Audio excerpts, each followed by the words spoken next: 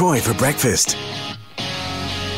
Triple M. It is Troy Fabricki on the Great Southern's Triple M. Well, time right now to catch up with the President from the Farmers Across Borders. Sam Starcevic joins me this morning.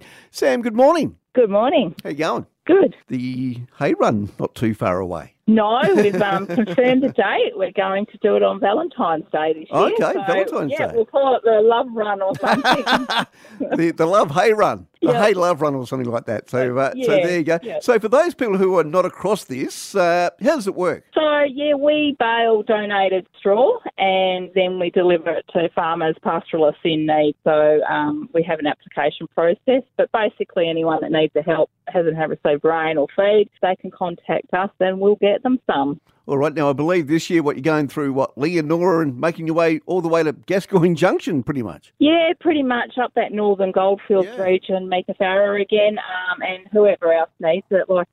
People just have to let us know. We'll get there. So you're kicking it off where? From Esperance? From Esperance, Okay. yeah. Esperance is our base.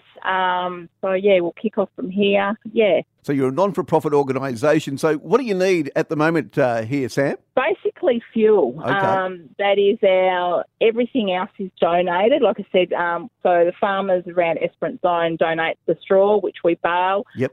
We've had some very generous donations of hay as well this year from Esperance and further afield. So Nibing, we've got a load of export hay coming from. Oh, so cool. that's really great because, as people know, the straw isn't the most nutritionate. Well, it's not as good quality. Well, it's good quality, but it just doesn't have the total feed value. Whereas, if we can mix some good hay amongst the loads, then everybody gets a bit of everything to help out. So, fuel is our biggest thing, our biggest cost, mainly our only cost, because we are all volunteers and everyone that does everything for us are volunteers. So fueling the trucks to get them there is the cost.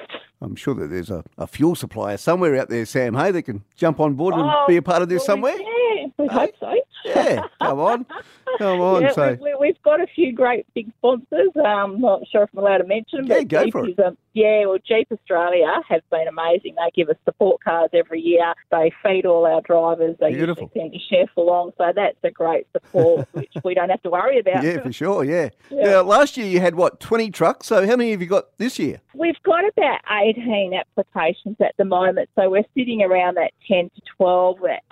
Look, trucks aren't an issue. We've got more people willing to be drivers and to be part of the run. Yeah. And so we can get hay to as many people as we need or feed to as many people as we need because we won't have a trouble getting trucks. So at this stage, we're probably sitting at 10 or 11. Oh, nice. We're only doing road trains this year. Last year we got permits, so we actually towed triples as well. Yeah, so this year it'll just be the road train. So, but it's still, still impressive. It's great. For sure, yeah.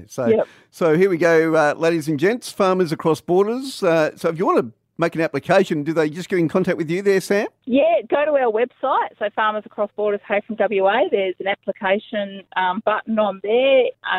It tells you all about us.